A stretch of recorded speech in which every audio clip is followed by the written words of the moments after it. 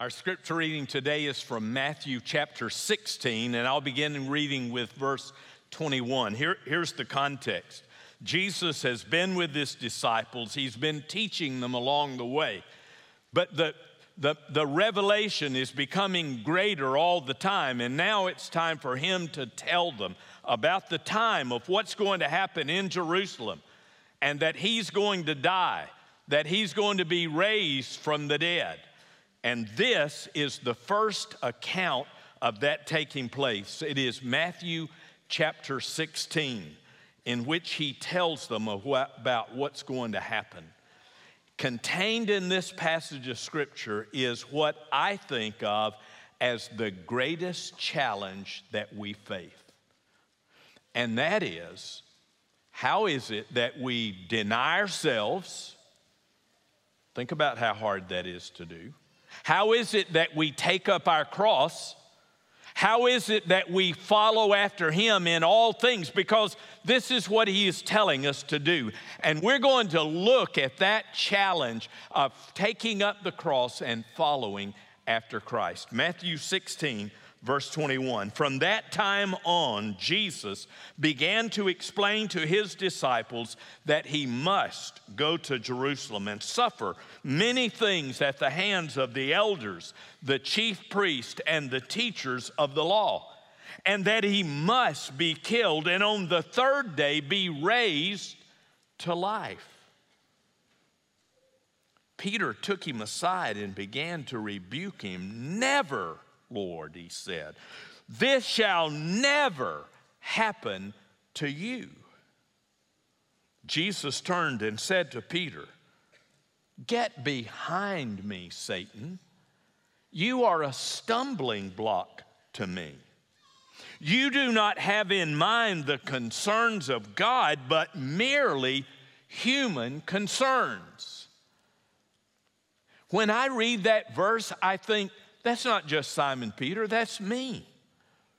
I have human concerns. Sometimes those get in the way of the things of God. Sometimes those get in the way of the things that God wants me to do, and I need to get beyond that.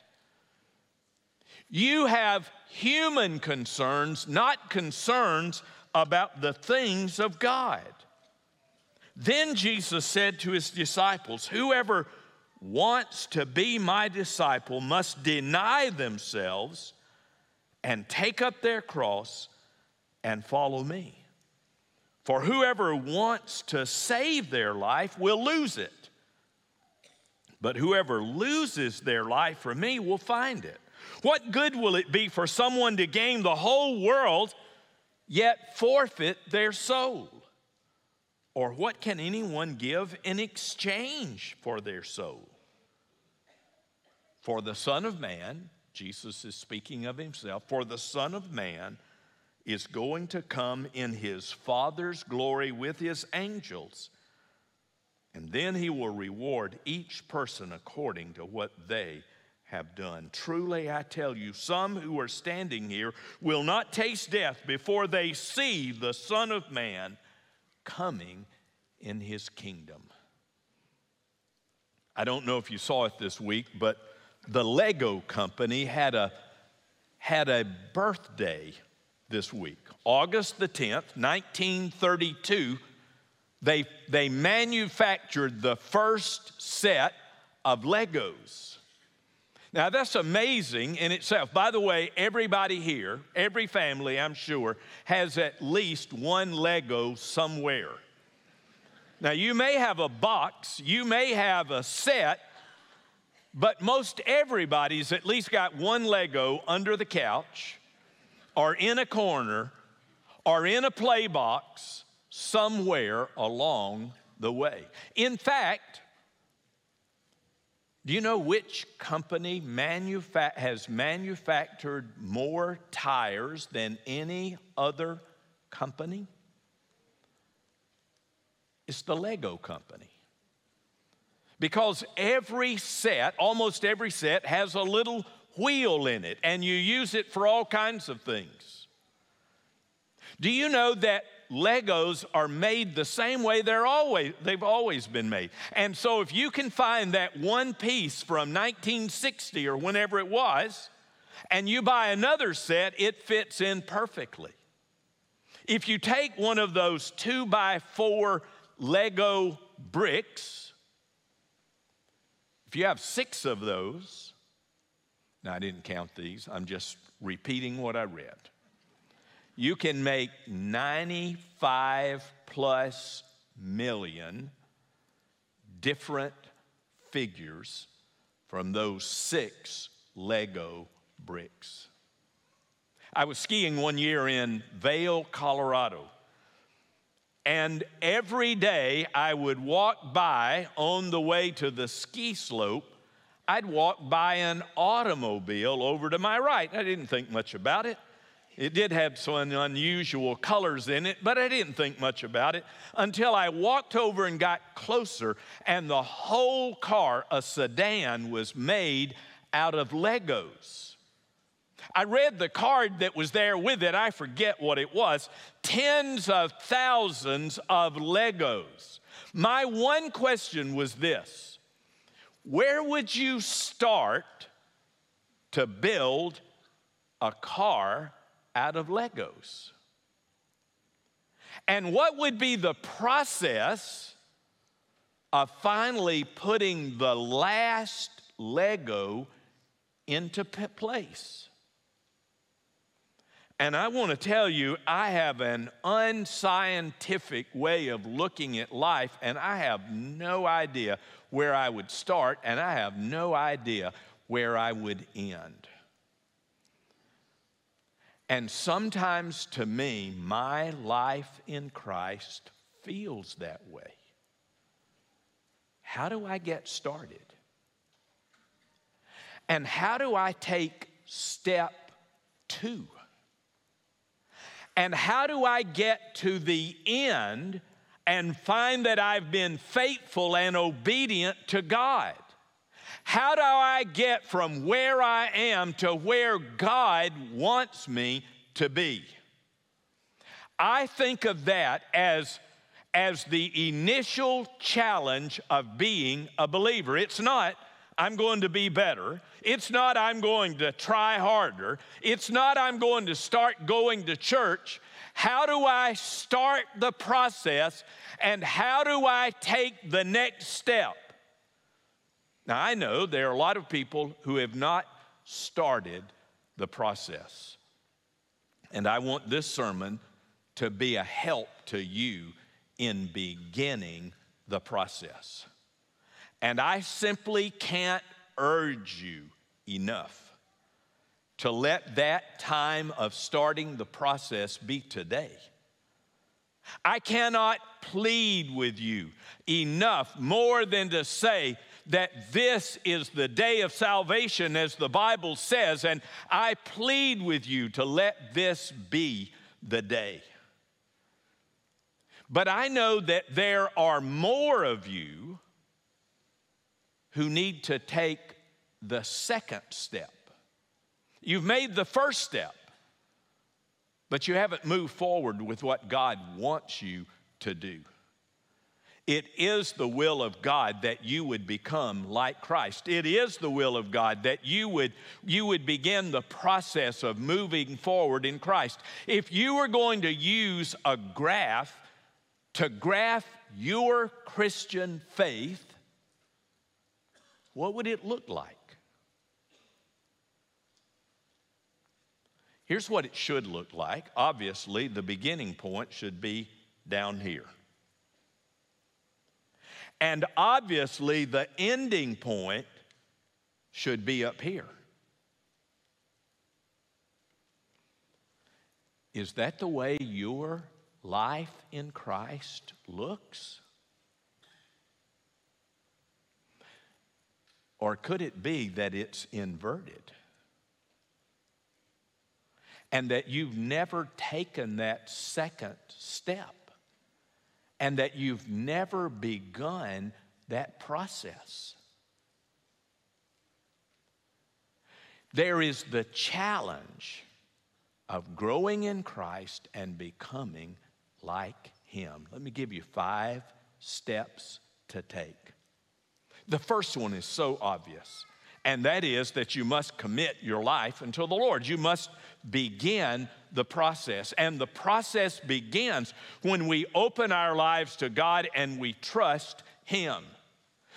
Jesus had been with his disciples, we don't know how much time, no more than 3 years at this point. Maybe he had been with them 2 years or a year and a half. We don't know.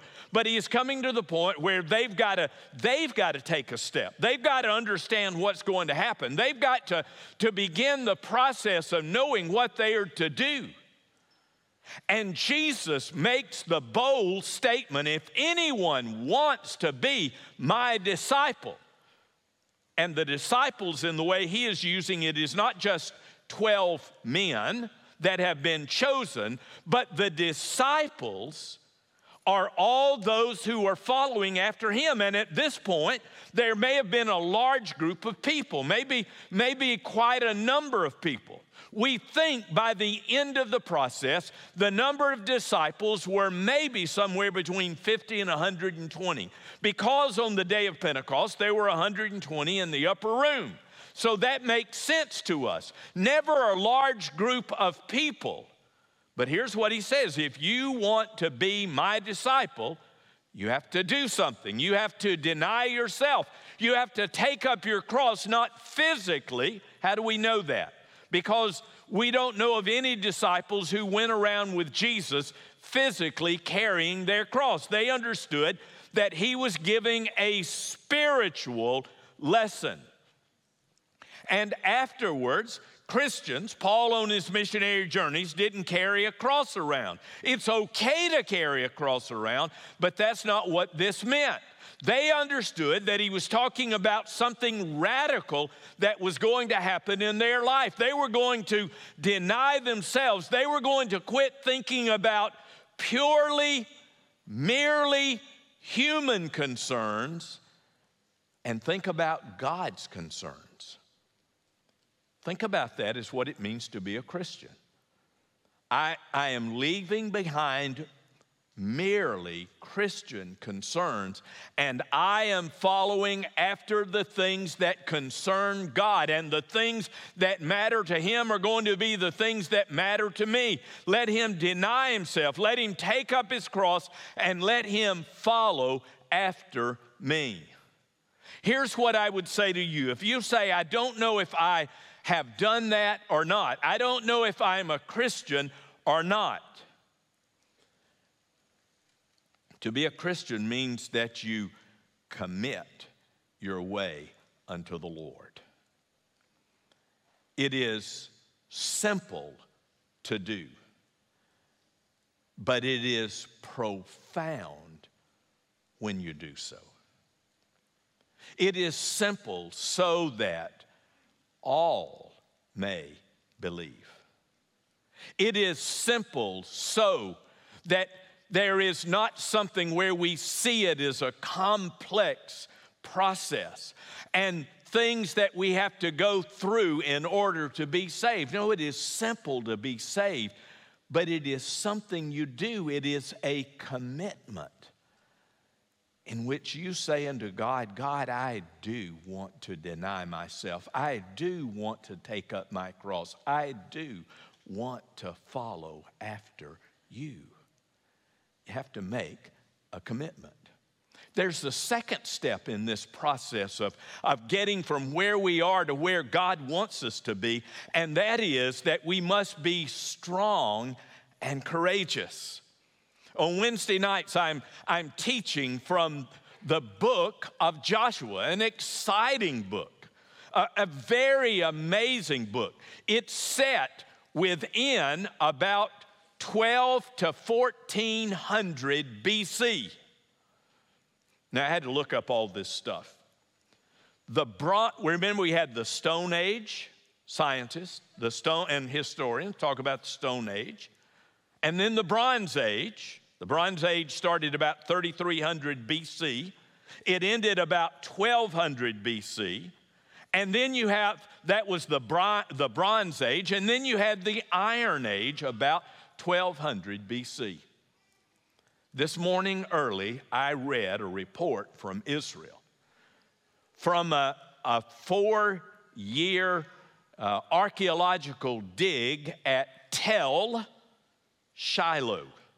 Tel simply means a place, a high place where a city would be built, and then through the centuries, as one city was destroyed, it kept getting bigger and bigger, a little Tel. And they excavated Tel Shiloh.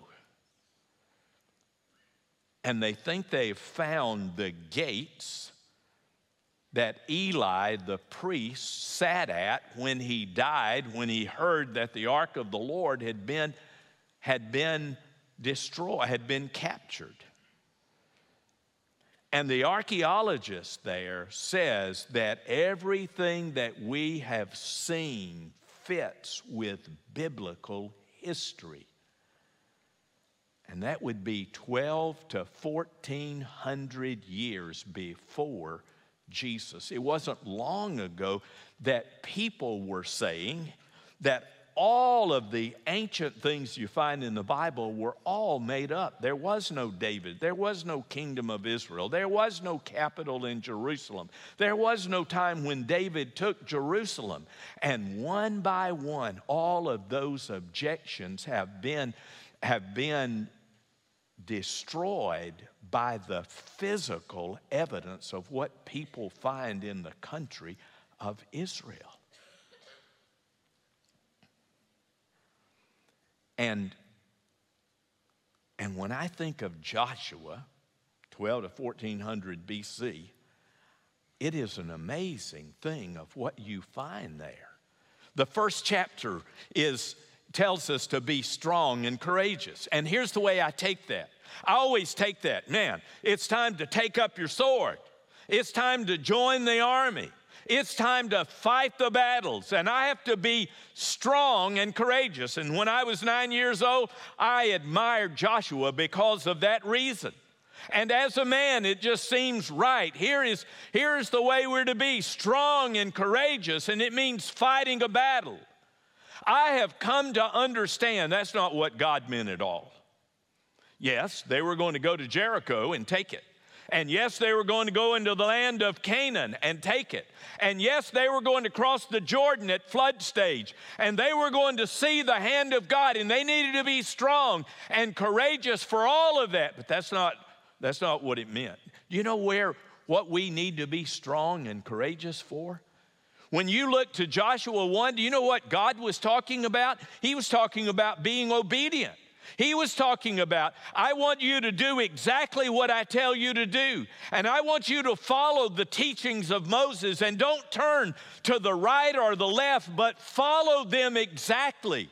Being strong and courageous is absolutely necessary for being obedient. And if we're going to take the next steps with God, we have to be obedient. By the way, last week when I taught from Joshua, I taught the second half of chapter 1 that talks about shared leadership, that talks about preparation, that talks about following the ways of God, that talks about the people cooperating together. And I said what everybody should say. Isn't it amazing what can be accomplished when a group of people all pull in the same direction and all cooperate? That's what God was saying to those tribes. Time to cooperate, time to work together. Now, all of that I'd planned. The next statement I'd made, I'd not planned. And I said, wouldn't it be amazing if we, about 125 people, if we all prayed in the same way? If we all prayed for the same things, if we all came together and carried our request up to God in heaven, what would happen then? And then I gave them an impromptu challenge, and I'd like to share it with you Some of you have read about it. I asked them, and I'd like to ask you to pray that God would give us a fruitful harvest, a soul harvest, if you're willing to call it that God would give it. What would happen if all of us pray day by day that for those people that God calls to our mind when we think about praying for people who need to know the Lord? What would happen if we prayed every day? What if we prayed that among the congregation where we worship and serve, that there would be a soul harvest, a fruitful harvest? If you're one of those people who is not yet come to faith in the Lord, it may be that there is somebody who is calling your name in prayer, and God's Holy Spirit is touching your heart, drawing you to Himself. We must be strong and courageous. A third step that we need to take to move forward in our faith, to follow Christ, to deny ourselves, to take up the cross, is that we need to deal with our behavior. And we need to correct our character. And we need to understand that God has a goal for you and me. And our goal is that we would be like Christ. And that He would be reforming our character day by day. And that our lives would be pleasing to God. Now, let me tell you two people who are looking at your character. I'll give you three people. The first one is God Himself. God is very interested in your character. God is very interested that your character become like Christ in every way. The second person is the person with whom you are the closest in life. For most of us, that's a husband or a wife. Maybe it's your single mom or single dad. It's your child. The third person who is very interested in your character is the person who is not a believer but looking to you to find out how a believer lives.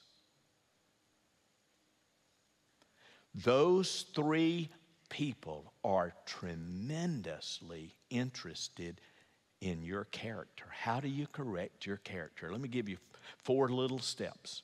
The first one is simply to ask God, God, what do you think about my character? God, what would you want me to change about my character? God, what is there that I should be doing that I'm not doing? Or what is there I am doing that I shouldn't be doing? God, I want to know what you want me to do. Now, I have no idea the varied ways that you correct your character. All I know is that the only times I've ever made real progress in my life is when I did exactly what I've said to you. Ask God to show you what He wants you to do. Ask God to show you how He wants you to change. In other words, what we have to do is we have to run the plays that are in God's playbook. Because our problem is, I want to run the place. The problem is, I want to tell God, God, here's what I need you to do. Now you make it happen. In other words, I call the play, and God, you make it work. Almost all of us, in some way or the other, we relate to God in that way. God, it's your job to make me look good. It's your job to make all of the things I've done work out okay, and I'm going to pray and ask you to do that. But you know, as long as you get away from yourself and your way of thinking, as long as I get away from myself and my selfishness and start with God, I know intuitively that I'm supposed to run God's plays, not my plays. And so we ask God, God, what do you want to do? And we work from God's playbook. A second step in correcting your character is to confess your sin, your shortcomings, your mistakes, your blatant, angry way that you relate to other people, the way you relate to God, and you come clean before God. That's what confession is. It is simply coming clean before God. God, I confess. And you know, that sounds like an easy thing to do until you start doing it.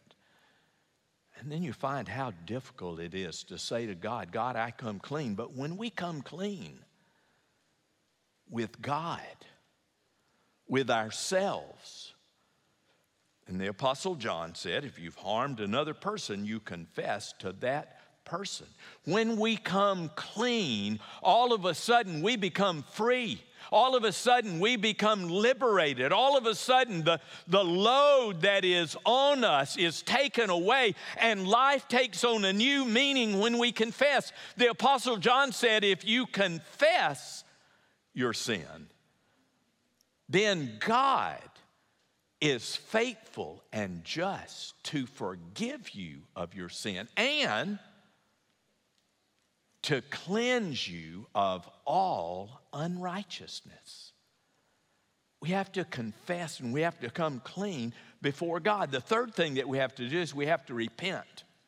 Now, let's think about the word repentance. Repentance means to turn. It means to change your mind about something. It's interesting, isn't it? I know of no one who uses the word repent outside of this context, the church, the Bible, the teachings of Scripture. I know nobody who uses that, and I think there's a reason. It is because the world rejects the whole idea of conversion and repentance, and that we must change and that things must be different. But we must change our minds. We must say to God, God, I want to leave all of those old practices behind. I want to renounce them. I don't want to have anything to do with them. Now, lest you think that is a declaration of perfection, it isn't. It is a declaration that says, God, I don't want this anymore. And I do change my mind. And I am turning to become a new person. But please do not miss this part of the process, repentance. As we begin our life of commitment to Christ, and as we go through our lives, repentance is absolutely necessary. The fourth step of correcting your character is to give every day to God. You ever do this? Come to church, have a good experience, you bring your Bible with you, go to a connect group class, everything is good, you've had a good day, you've seen people you know and love, and you've spent a few minutes with them, you go out to the parking lot, you take your Bible, you reach over the seat, you throw it in the back seat, you take off, and next Sunday morning you say, where is my Bible? And what we've done is we've talked about God on Sunday, and we've read His Word, and we've thought about it. And for the rest of the week, we've had merely human concerns, and we've left God out of our lives. And you know what else you left out of your life? You left the power of God out of your life. You left the power to carry through on what you've talked about on Sunday. You've left the direction of God because you've not looked at His Word. We must submit to God daily. We must let Him be in control of our lives. I know it doesn't matter when you pray and when you read the Bible, but it helps me the most when I do it the first thing in the morning, because all of the day and all of its challenges and all of its struggles are before me. So you submit daily to God. We'll talk about that more in just a moment. The fourth step is to progressing in God is to create a pathway. Figure out a roadmap. Figure out which Lego goes on second. figure out the map and follow the directions. And here I want to give you three or four other things to do. In order to progress in Christ, you must surround yourself with supportive people. You must surround yourself with people who want to take the next step themselves and who are seeking ways to do so. Those are the people who got to be around us, because you know, you go to school tomorrow, you go to work tomorrow, you go home today. Sometimes they're not supportive people around us, and it is a struggle because we need people supporting, encouraging us, showing us by example, showing us by praying for us, telling us that they're praying for us. We need to surround ourselves with supportive people who can help us along the way. That's one of the reasons why we again and again try to get you into a connect group and find a way to help you get into a connect group so that you can be surrounded by supportive people. A second step is to seek God's Spirit. Paul said in Ephesians chapter 5 to be filled with the Spirit. Now, without getting into all kinds of linguistics in the Greek language, the word be filled is an amazing verb because it's a passive verb. It's not something you do, it's something you allow to be done to you. To be filled with God's Spirit.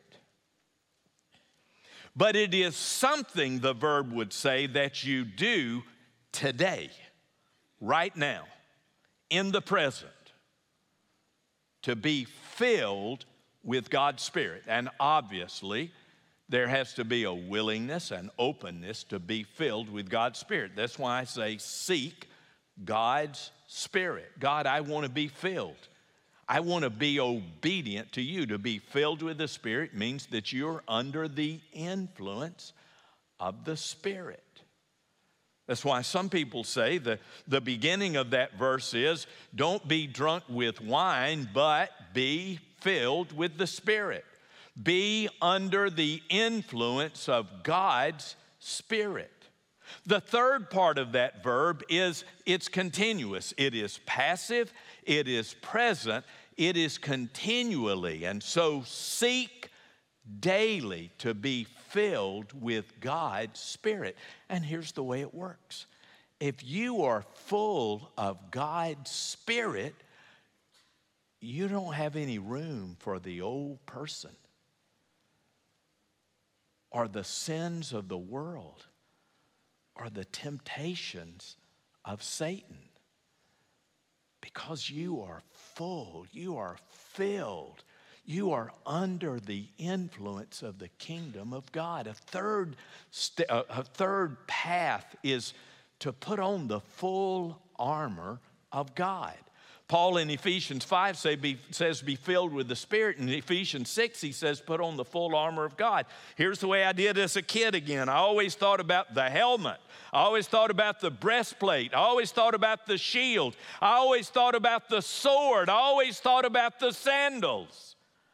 Well, that's not the part God wants us to think about. He wants us to think about the helmet of salvation. He wants us to think about the breastplate of righteousness. He wants us to talk about the shield of faith. He wants us to talk about the sword of the Spirit, which is the Word of God.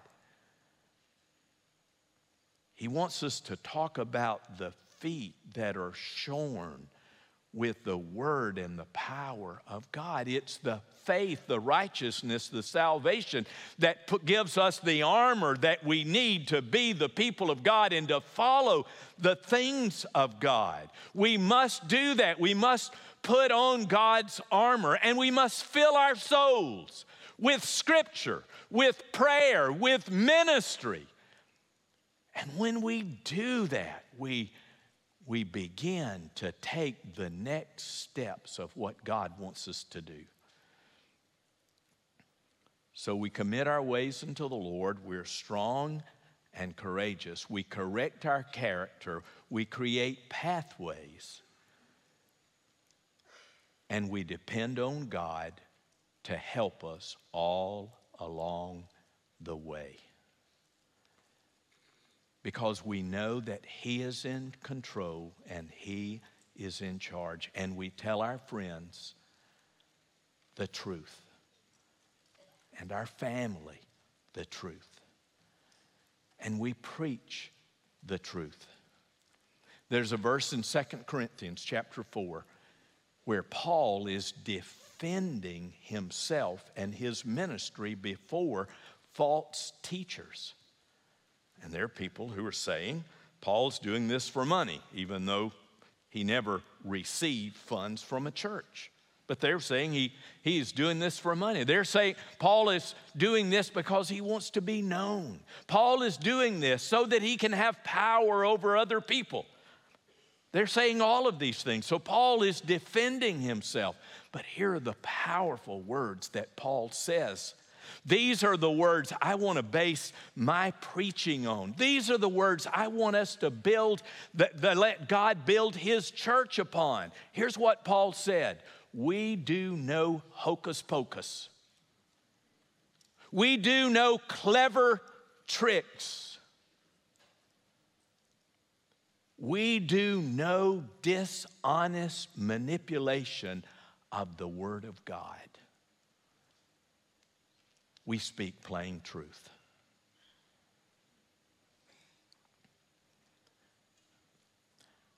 That's the kind of church I want to be a part of, where we speak plain truth with gentleness and kindness and respect for other people and love in our hearts, but we speak plain truth, and we don't depend on hocus pocus and clever tricks, and we certainly don't misuse the Word of God.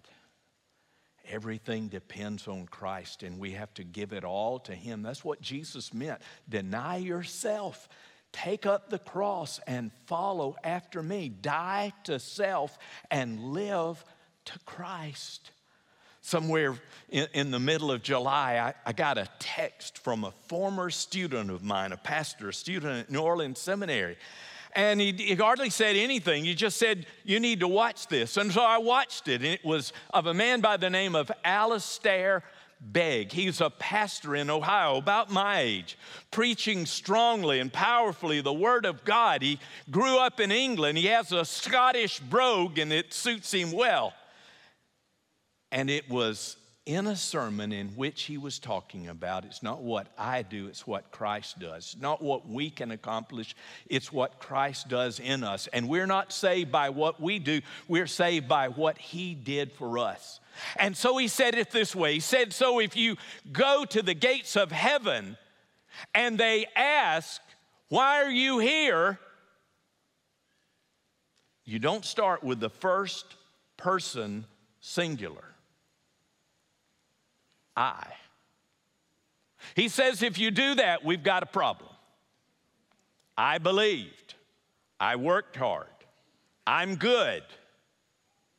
I have continued on in the faith. He says, no, it's not that.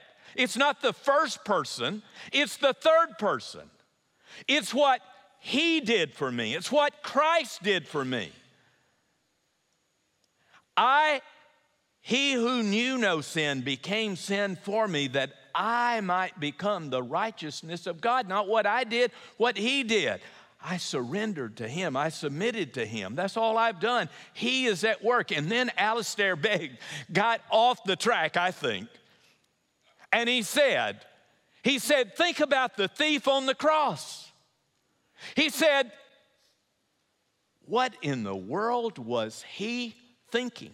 He said, when I get to heaven, I'm going to look that guy up and I'm going to ask, what were you thinking? One moment you were cursing the Son of God with the other thief, and the next moment you are hearing, today you will be with me in paradise. What were you thinking? And then Alistair Begg, I think, got a little bit farther off, and he said, just imagine that thief on the cross going to heaven and the angel meeting him at the gates and saying, what are you doing here? Alistair Begg said, think about that thief on the cross. You could say to him, You know, what are you doing here? You've never been to a Bible study. You've not been a member of the church. You weren't even baptized. And he said, imagine the angel at the gate saying, why are you here? And the man says, I don't know. What do you mean you don't know? I don't know. And with that, the angel sputters, and because he doesn't know either. And he said, let me go get my supervisor.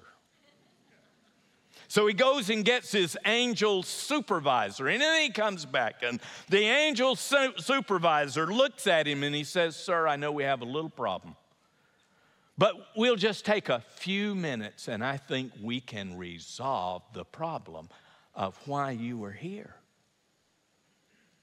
And the angel supervisor says, do you have a clear understanding of the doctrine of justification? And he said, I never heard of it in all of my life. He said, well, how about the doctrine of Scripture? And the thief just looks at him. And finally, the angel supervisor says, sir, on what basis are you here? Because the man on the middle cross said, I could come. It's not what you do and I do. It's what God has done for us, and we simply submit our lives unto Him. So simple, but eternally profound. And profound for today and tomorrow and every day when you open your life to Christ. So I want to ask you today to open your life to Christ. God is not a beggar. But I promise you, I plead with you to do this. To open your life to God, to trust Him as your Lord and Savior, to give yourself unto Him, to trust Him, to walk to the front of the church, to say to a pastor, I have come to publicly profess my faith in Christ. I've come to follow after God. I want Him in my life.